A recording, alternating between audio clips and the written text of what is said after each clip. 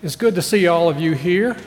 It's my pleasure to be in this capacity today while our pastor is away on vacation. I want to take a moment to welcome those who are visiting. We are very glad to have you and invite you to come again soon. Let me ask you, if you've not done so, if you'd find the friendship pad on your pew and sign that and pass it along and then return it back to its starting point. I have a couple of brief announcements.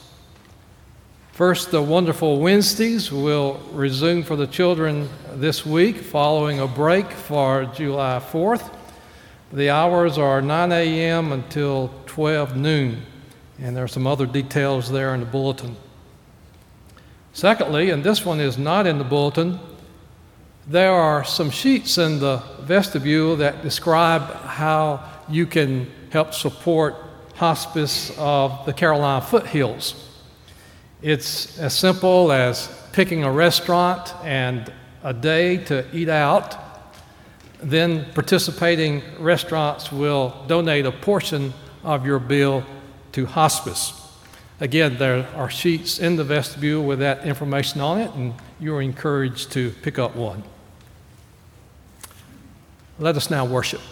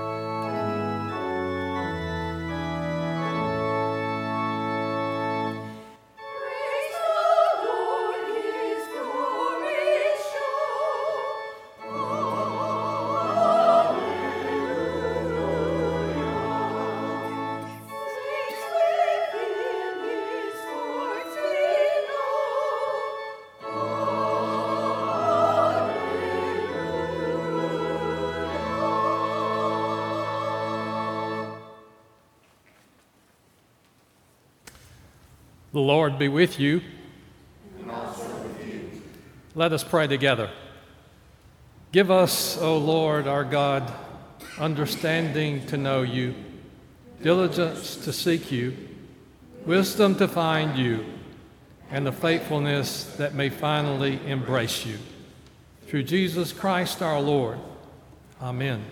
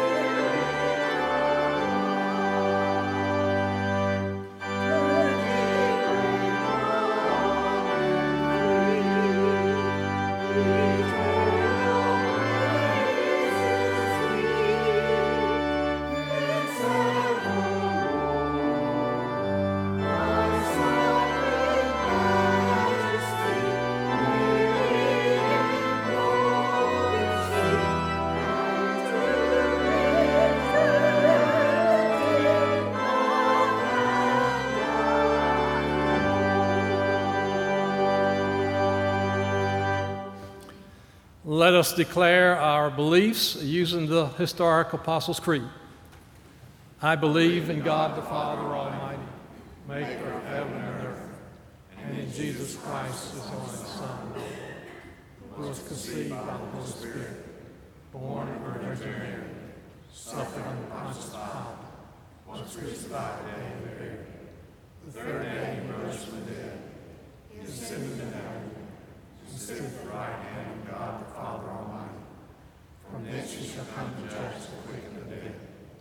I believe in the Holy Spirit, the Holy Catholic Church, the communion of saints, the forgiveness of sins, the resurrection of the body, and the life everlasting. Amen.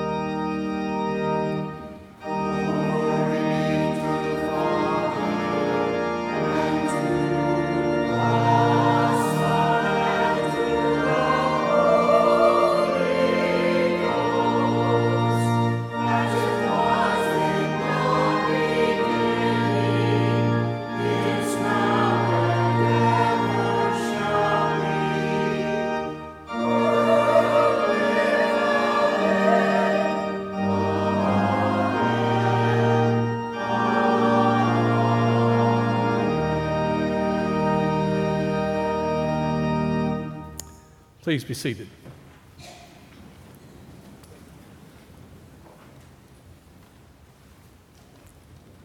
I'm looking around. I'm going to be a little informal. Is someone prepared to do the children's moment? Okay, very good.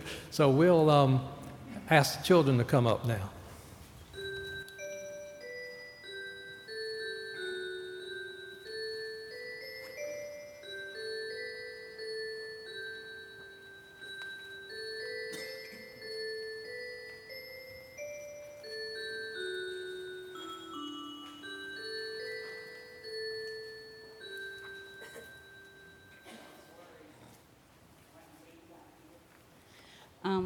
Today I want to talk about something that I've seen a lot of lately.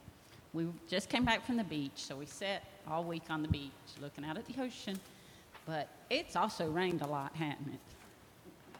The man next to us said the whole week we were gone, he didn't think there were 4 hours that went by that it didn't rain some more. So today we're going to talk a little bit about water.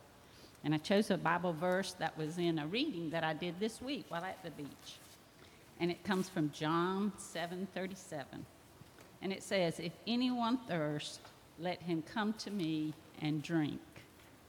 When you're real thirsty, like when I go to the gym or if I'm playing outside or working in the yard, to me, there's nothing that makes me feel better and quench my thirst more than a big glass of cold water. You like drinking water? Some children don't like water. Do you like water? I like water. You like water?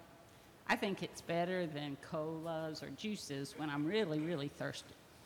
And Jesus said in the Bible that he was kind of like water and that he would refresh us and give us nourishment and give us life, just like water gives life.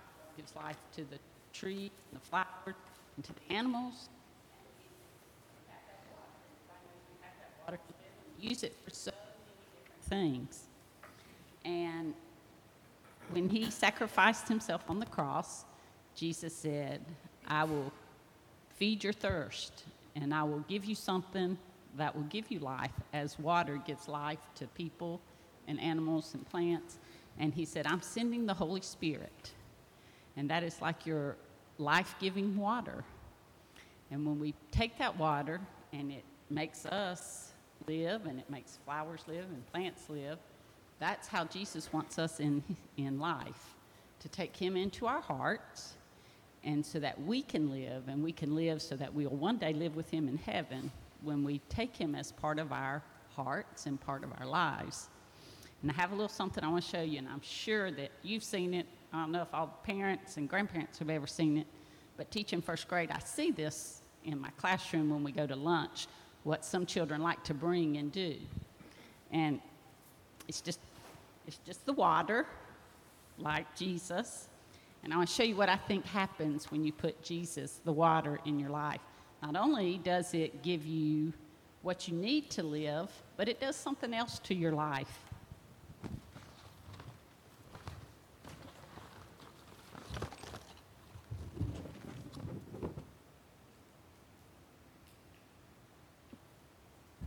You've seen these, right? Yeah. It's a little packet, and I think it's pretty cool. My first graders think it's cool too. But they take the water, and you open it.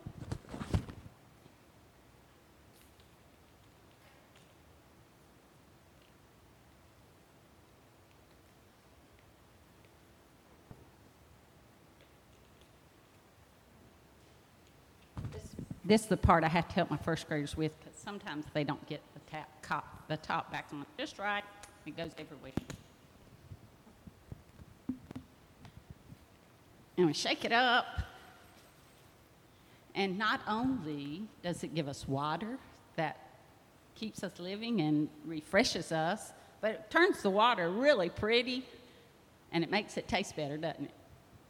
Yeah, well, that's what I think Jesus does in our lives. Not only does he gives us life-giving, give us life for when we depart, but it gives us excitement in our lives and makes our lives colorful, and it makes our lives better. And I want you to remember that. What he said in John 7:37, repeat after me. "If anyone thirsts, let him come to me and drink." And that's my lesson, is to go to Jesus and drink and get your water and get your wonderful life living through him.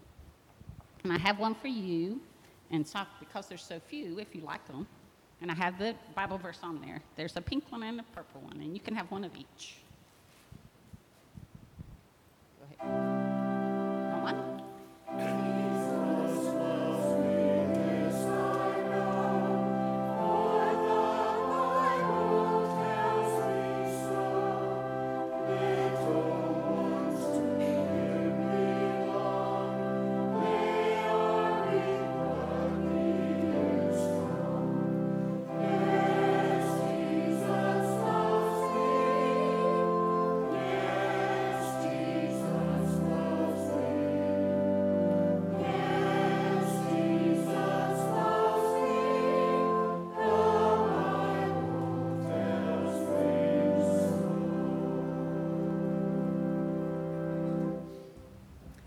Our first scripture lesson comes from the book of Galatians, chapter 6, verses 1 through 10.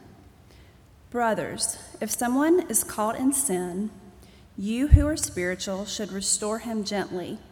But watch yourself, or you may also be tempted. Carry each other's burdens, and in this way you will fulfill the law of Christ. If anyone thinks he is something when he is nothing, he deceives himself.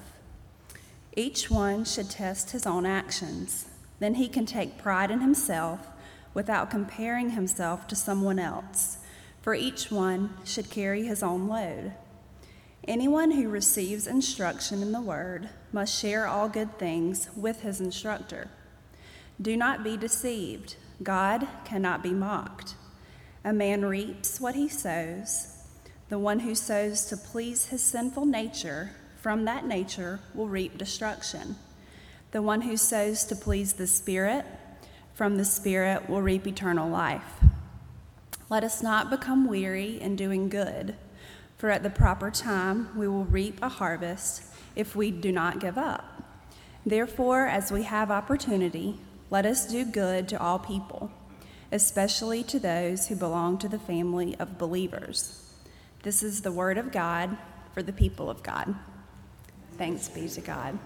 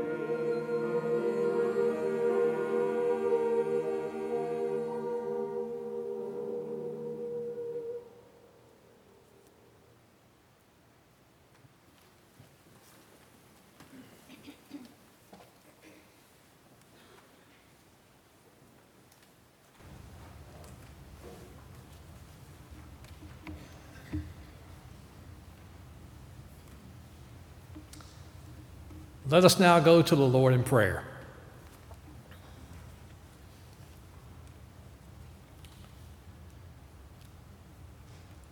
Gracious God, we worship you and look to you as God of all wisdom, all power, all love.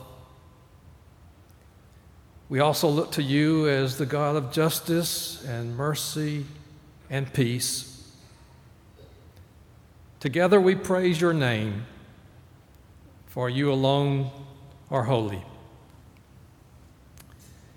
In the presence of your goodness, we are very much aware of our sinfulness. We confess our slowness to learn of Christ. We are a people who long to be loving, but a people who often fail to do so. Give us the courage to put ourselves in your hands and accept the forgiveness and the freedom that come only from you. We pray, O Lord, for those who are in need.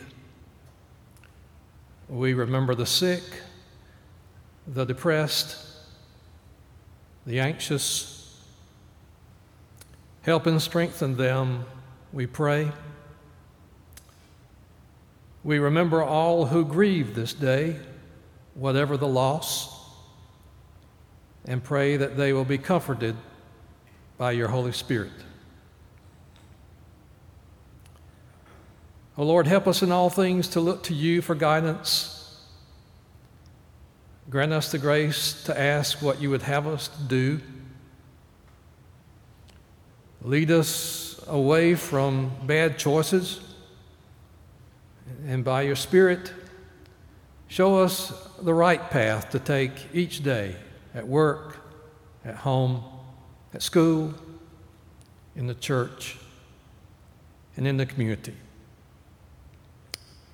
All these things we pray through Christ our Lord, who taught the disciples to pray, saying, Our Father, who art in heaven, hallowed be thy name. Thy kingdom come, thy will be done on earth as it is in heaven. Give us this day our daily bread, and forgive us our trespasses, as we forgive those who trespass against us. And lead us not into temptation, but deliver us from evil. For thine is the kingdom, and the power, and the glory forever. Amen. Let's continue our worship as we give our tithes and offerings.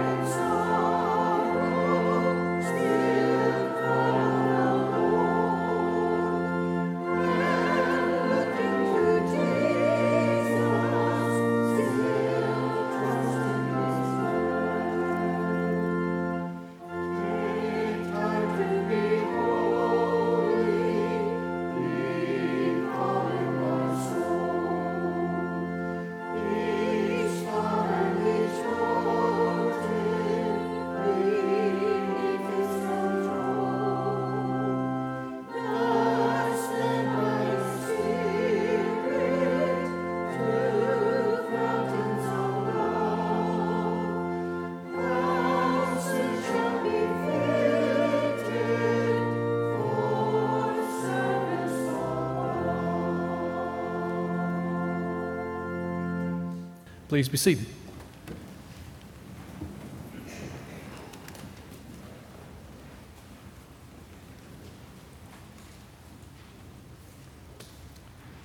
The gospel lesson today is found in the Gospel of John, chapter 8.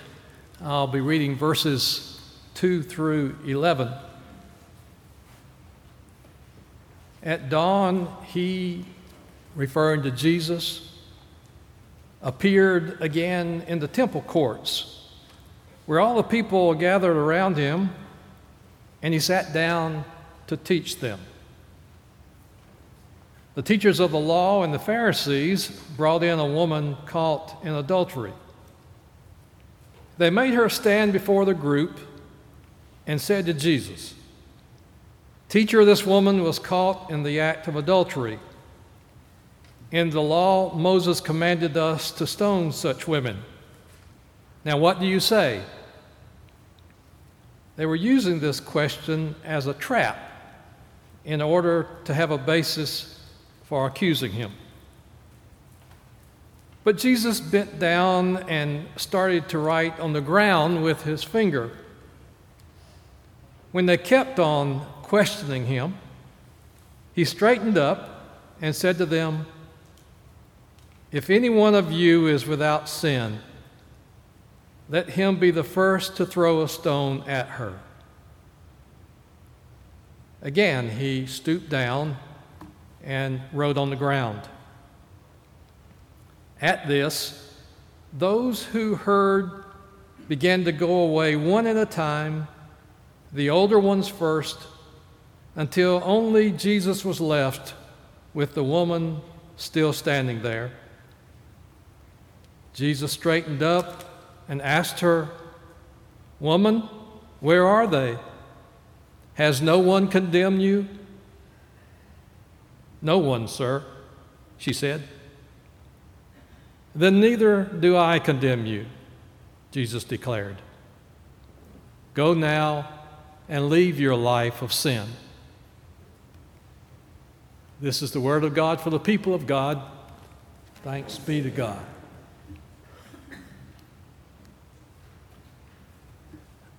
This passage I have just read describes a remarkable and a dramatic encounter. The lesson to be learned is rather obvious, but it's extremely relevant for our living. But before examining that, let's look for a few moments about a fascinating mystery. And that mystery is how this story became part of our Bible. We start with how the New Testament came into existence. Biblical scholars tell us that the words of Jesus were not written down as he was saying them. It may be silly to say it, but there were no journalists following him around recording all that he said and did. The teaching of Jesus was oral, as was the tradition of that time. On occasions, the disciples no doubt memorized what Jesus said. One example of that, I think, is the Lord's Prayer. The disciples asked Jesus to teach them to pray, and he did. And I imagine the disciples learned those words and prayed them often. Also, we can assume that some of the sayings of Jesus were memorized by the disciples. Furthermore, people out in the crowds who heard Jesus teach probably went back home and told family or friends some of what they heard. And we can imagine those things being passed on, repeated time and time again. So some of what Jesus said and did was remembered. After the resurrection and ascension of Jesus, the disciples began to spread out and tell the good news about Jesus. One of the teachings of those early followers was that Jesus would return to earth before long. But the years went by without that second coming. So those first Christians must have come to the conclusion that they were mistaken. Maybe Jesus was not going to come back during their lifetime. So they decided there needed to be a written record, a written account of Jesus' life, a writing they could share with others, a writing that could be passed down. A number of such accounts were written. 4 of them are in our New Testament. Those 4 accounts are Gospels, as we call them. Matthew, Mark, Luke, and John were accepted by the early church as Scripture, sacred writing. Those Gospels, along with letters written by the Apostle Paul and several books and letters written by other followers of Christ, became the New Testament. Archaeologists have not found any of the very first written gospel accounts. The originals may no longer exist. What have been found are a number of copies. Perhaps when the originals began to wear out, a copy was made, and when the copy began to wear out, other copies were made.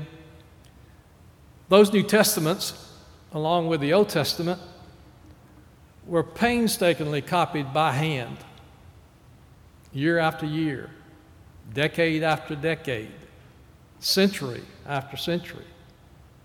It wasn't until the invention of the printing press that the Bible first became the bound book that we know.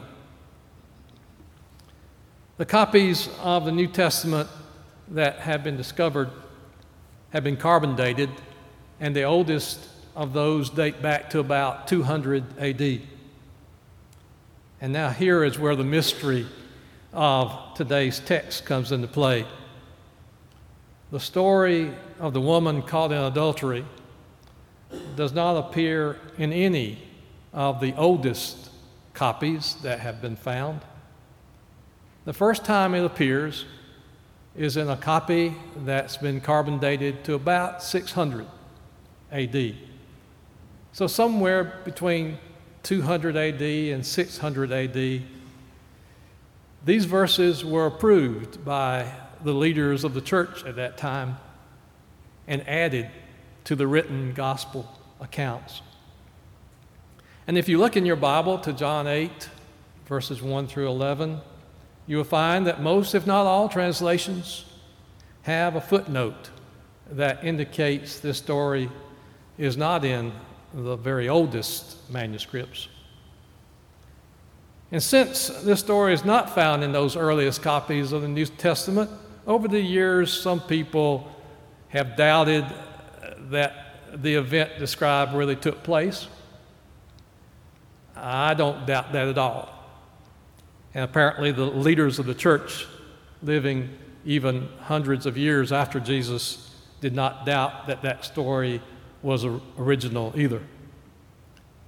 It is easy for me to believe that an encounter like the one described took place. The way in which Jesus refuses to pass sentence on the woman is entirely consistent with Jesus' other teachings on forgiveness and not judging. Let's look again at what the passage says. These verses report that some scribes and Pharisees were trying to trap Jesus. We know that was not unusual. There are other places, other examples in the 4 Gospels which describe them attempting to do the same thing.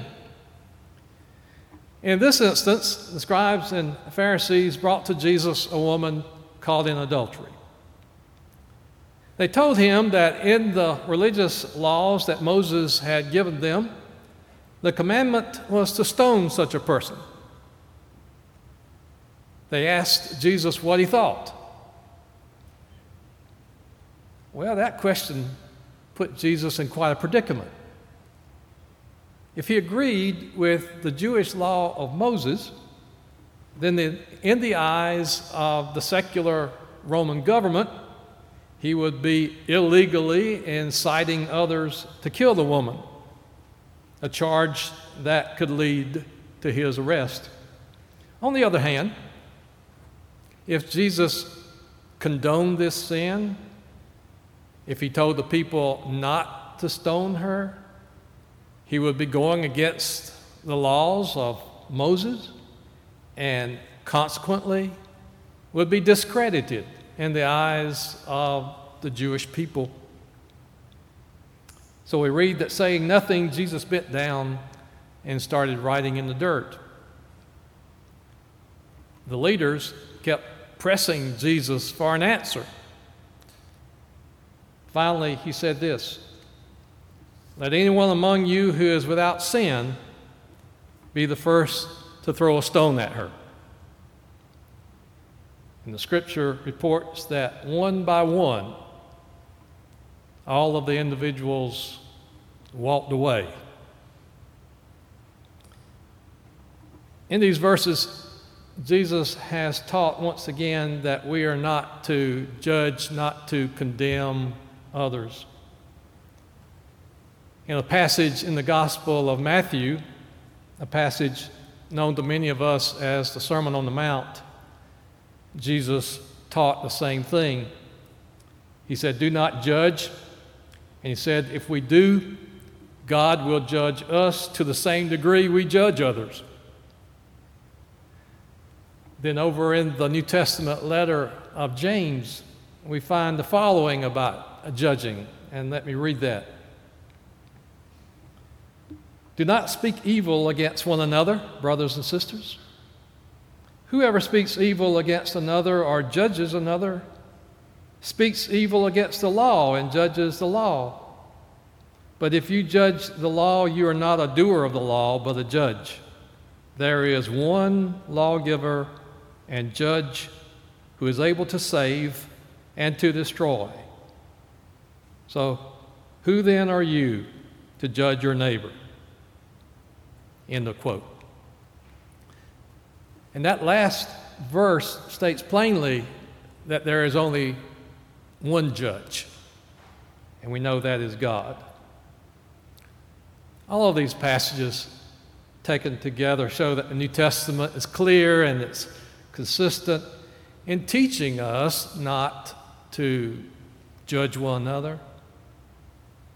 But how well do we do in following that teaching? Isn't there a lot of judging going on? Aren't people quick to jump to conclusions? When things go wrong, isn't there a strong temptation to look for someone to blame? During a normal day, what do you hear more of? Praise or criticism? God is the only judge. God is the only one who knows the hearts and minds of everyone. And one of the reasons we shouldn't judge is that we don't have all that knowledge. We are not God. Let me give you a humorous example. Mr. Jones was leaving a hotel lobby, and by accident, he picked up the wrong umbrella. When the owner called his attention to it, Mr. Jones offered his apologies and returned the umbrella. Then he got his own umbrella and went on his way. Well, later in the day, he remembered, Mr. Jones did, that he had promised his wife that he would buy both her and his daughter an umbrella. So he went in a nearby store, bought each of them one, and he bought an extra one for himself. Mr. Jones left the store, tucked the now 4 umbrellas under his arm and walked down the street toward his car. And just as he was approaching his car with the 4 umbrellas, who should he see but the man whose umbrella he had accidentally picked up earlier? And the man looked at Mr. Jones suspiciously, and he said, "I see you've had a pretty good day after all." Judging is risky. Things are not always as they appear. Our conclusions are often wrong. During my seminary days, I had a friend named Patrick Welch.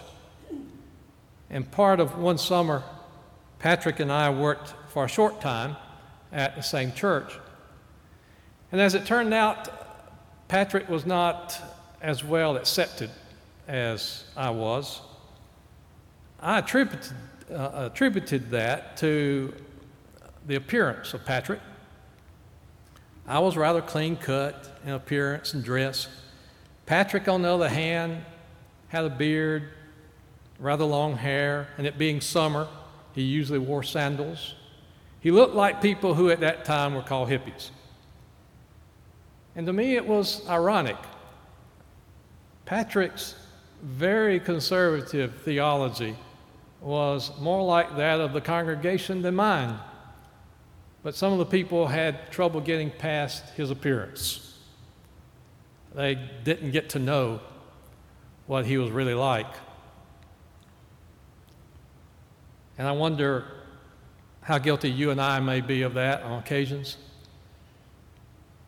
Do we judge people by the way they look? If 2 Hispanic men come into a restaurant at lunchtime and sit at a table near us, do we automatically assume that they are undocumented workers? If a teenage girl comes to church with somewhat inappropriate clothes, with too many piercings and tattoos, do we frown and think to ourselves it would be better if she were to go to another church? Judging is unkind, it's uncaring, and we learn from today's scripture it's unchristlike. Back in 1970, there was a pop song by Joe South. It's entitled "Walk a Mile in My Shoes." Some of you probably remember it. I want to close by reading the words of that song. If I could be you and you could be me for just 1 hour, if we could find a way to get inside each other's mind, if you could see you through my eyes instead of your ego, I believe you'd be surprised to see that you'd been blind. Walk a mile in my shoes. Walk a mile in my shoes. And before you abuse, criticize, and accuse, walk a mile in my shoes. Now, the whole world you see around you is just a reflection. And the law of commons says you're going to reap just what you sow. So unless you've lived a life of total perfection, you better be careful of every stone that you should throw. Walk a mile in my shoes. Walk a mile in my shoes. And before you abuse, criticize, and accuse, walk a mile in my shoes. And yet we spend the day throwing stones at one another because I don't think or wear my hair the same way you do. Well, I may be common people, but I'm your brother. And when you strike out and try to hurt me, it's a hurting you. Walk a mile in my shoes. Walk a mile in my shoes. And before you abuse, criticize, and accuse, walk a mile in my shoes. There are people on reservations and out in the ghettos. But brother, There, but for the grace of God, go you and I. If I only had the wings of a little angel, don't you know I'd fly to the top of the mountain and then I'd cry, walk a mile in my shoes, walk a mile in my shoes. And before you abuse, criticize, and accuse, walk a mile in my shoes. Let us pray.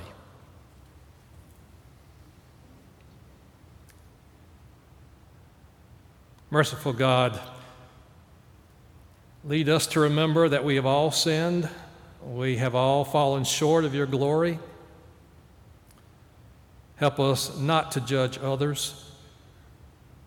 Enable us instead to grow more each day in Christ-like love. It's in his name we pray. Amen.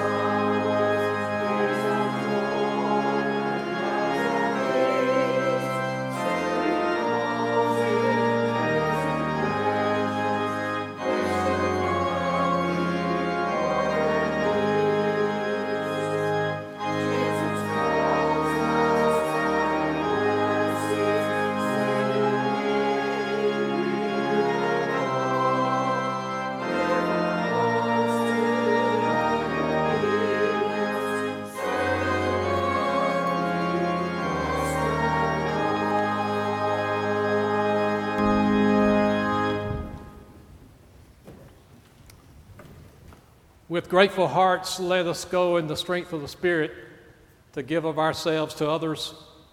The Lord bless you and keep you. Amen.